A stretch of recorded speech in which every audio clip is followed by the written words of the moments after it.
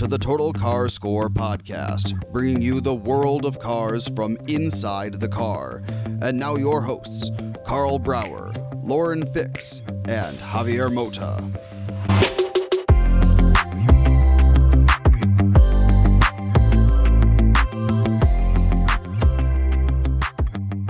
Well, welcome back to another episode. And Carl, I don't know if you would rather do this in a Zoom call or here at Pebble Beach. What do you think? No, I am so glad that we are at Pebble Beach and that we can see people in person and be here on this beautiful 18th green, especially getting to sit with a very special person in the industry like we I know, Tobias Morse. Thank you for having us here. You're welcome. And congratulations on your first year anniversary at Aston Martin. We can say that? Absolutely right. And it's really exciting to being back somewhere and meet people, right? Yeah. Yeah, it's my first anniversary with Aston. I joined Aston almost a year ago. Yeah. So I always say that car companies or any other business, you can compare them to soccer teams. Like now, this is a big topic in Europe, right? Where Messi going from Barcelona to Paris Saint-Germain. So when the big stars in the industry or in any sport go from team to team, it's because of a reason. Why did you join Aston Martin? I never would consider me as a big yeah, star. No, come on. I'm just an engineer who's able to run a CEO.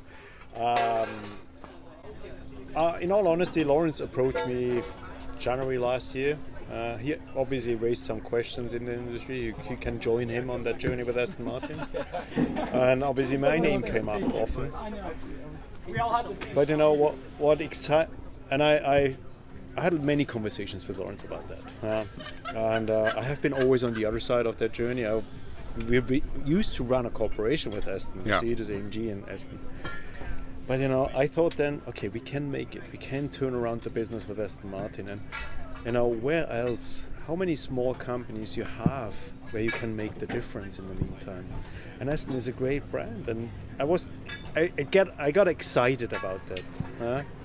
And I finally end up to leave AMG, to leave my safe harbor at AMG and Mercedes, and joined Lawrence on that adventure. But what we did in the last year was kind of really unbelievable. What we changed, turnaround, growth strategy. We're moving really fast. Yeah, fast. Lawrence mentioned, I think there were 5 different goals that you guys wanted to accomplish in a year, and you did that, and it is, quite a turnaround in 12 months. Which one of those 5 would you consider was the most challenging for you, and/or which one was the most rewarding to accomplish? Very important for us was that alignment of demand and supply. What we faced last year, beginning of last year, the company faced 3,000 cars worldwide in stock. That's almost a year retail. The company and we get rid of that. Now we are on a healthy basis. The normal pipeline filled 750, 800 sports cars, similar for the DBX. But I came in August and I did my assessment and I saw a very heavy manufacturing side. So the company was always forced to do that wholesale because the manufacturing side was not very flexible and very heavy in finance. So what we did, we changed the whole way how we live and breathe operation. So the company is now an agile company, flexible. We have a great capability how to adjust our line rate and everything. So this was absolutely the most important change. And now we can follow the demand and we move up and down the numbers in our assembly line. Thank God we just move it up at the moment, but that's great. So we are on a total different level, and this was the most important thing. And then on the other side, it was the growth. What we're going to do to reach out to 10,000 cars, and we created a business plan, we created a rollout plan for the products, and we're on the journey. And we deliver now the first derivative of a DBX by end of the year. We're going to have the next one in April next year. We create a facelift for all sports cars. We created the Valhalla. We created a new Valhalla, because there was a need to create a new Valhalla, and it's a lot of work. So going back to the team of the team, you still and partners, like that's what makes success ultimately, right? Yeah. And you still have a Mercedes as a partner here at Aston Martin. Can you explain how does that work? We approached an Ola Kalenius. So Ola, I told him I'm about to think to join Aston, and he bought in that journey, and he thought, okay, If you like to do that, then I keep my fingers crossed for you. Must have been hard. How many years were you at Mercedes? 26 AMG. I never been at Mercedes. I was 26. I from experienced the that start. company with 200 people. I joined with 200 people, Wow. 120 people, and I left with 2,600. Yeah? So for sure, I was part of the success story of AMG. But now, all I was supportive.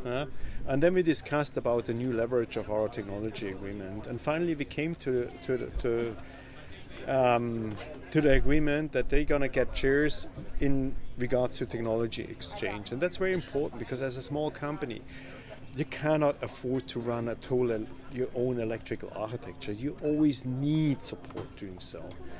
And the powertrain, using the V8 toolbox, gives us a lot of leverage. And now we can create a bit our bespoke engine out of the AMG V8 toolbox. What we need for a mid-engine program, you cannot take one-to-one a Black Series engine. So we increase a bit the power output to 750 and things like that. And when it comes ultimately to electric drive, this relationship is absolutely crucial. Yeah, I mean, when I listen to what you're saying, it sounds like there's this transition of control, right? Like the market was in control based on demand, and now you guys are in control. And the budget to develop new engines, which was limited as a small company, was in control. Now you're partnered with someone like AMG, and you can dip into that resource as you need it, so you've got control again on this development. That seems to be the theme, and obviously that's far better than feeling like you're kind of at the whim of these outside forces that you've been dealing with. We are in control of ourselves. I'd like to put it that way, because we are in control of our manufacturing cost. We lowered massive our break even of the company within 12 months now, or almost 10 months with Project Horizon. So now we are in control. So we have a demand on the marketplace, and the demand for sports cars is surprising. I know. I'm really surprised about that. Everywhere, demand. No, And it's since changed in the since last we 12 cleared months. the stock, the used car pricing getting higher, the residual value are picking up. So what a surprise! Yeah. So our product is now luxury driven, a rare good. Yeah. And the EBX is doing really great. Everybody has great reviews about that car. So see what's going to happen with that next.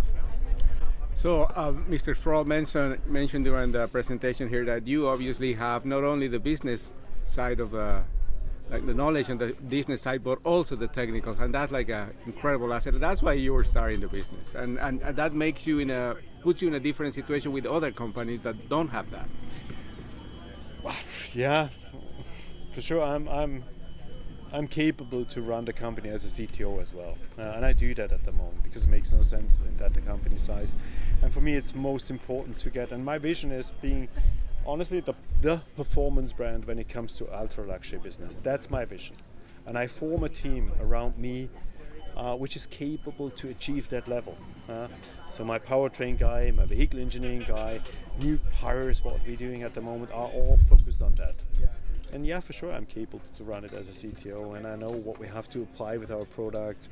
I did suspension work on Monday with the DBX in Silverstone together with the team. And on top of that, you can drive the cars too. It's one of my assets. Biggest difference between AMG and Aston Martin in terms of company culture? What do you consider to be the biggest change for you and the companies? AMG was for sure a mature business, a mature company, a good culture, a team alignment, really great. What I found back in the days when I came into Aston Martin was kind of not that energetic. But you know what? Now we are the performance culture, and that makes me really proud what we achieved regarding the cultural change in Aston over the recent 10-12 months. It's unbelievable. We faced a situation, that's my beloved example for that. We faced the situation that we have a lot of people absent regarding COVID self-isolation. That's in Britain, that's in UK, that's initiated. And we missed a few people in our assembly line. But you know what? Everybody stood together, even the line manager, even the head of assembly. Everybody went into that assembly line, and we made the cars what we like to do at that day. We produced them, and they were so proud. And even we took a picture when afterwards. It was unbelievable. This is the small level of success, and now the people getting motivated. Engineering, they pick it up, and you need that culture of always chasing the next level. and slowly we are there now. So finally, people talk about first impressions. Obviously, Aston Martin has 113 years of history, but here in Pebble Beach, you are the star of the show. Like you're like in the main course here, and like there's no other presence here. So that's another really good thing to come back to Pebble Beach, because obviously last year we didn't have it. I think it's very important to show everybody there's a new Aston Martin. We underpin it with products, Valhalla, our ambition, being a Formula One brand, and being in Pebble Beach is for that brand. It's unbelievably important, and we show. It's a very massive presence. I know that. But it's really important to show everybody we are live. There's a new Aston Martin, and there's more to come. Excellent, Carl. I mean, I think that says it all, right? You guys have really turned things around, and you're showing it product-wise, presence-wise here at Pebble Beach, and I think the Formula One thing really is another whole element of the brand that is everyone loves to see back. So, well, thank you very much for your time, and the only thing next is like to go and drive the car sometime soon, I hope. Soon, yeah. Always a pleasure. Thanks very much. Thank you. Thanks for your time. Well, we're gonna continue here in Pebble Beach with this special edition of coming back on the road. Thank you, Carl. Thank you. Thank you for listening. For more, check us out online at totalcarscore.com.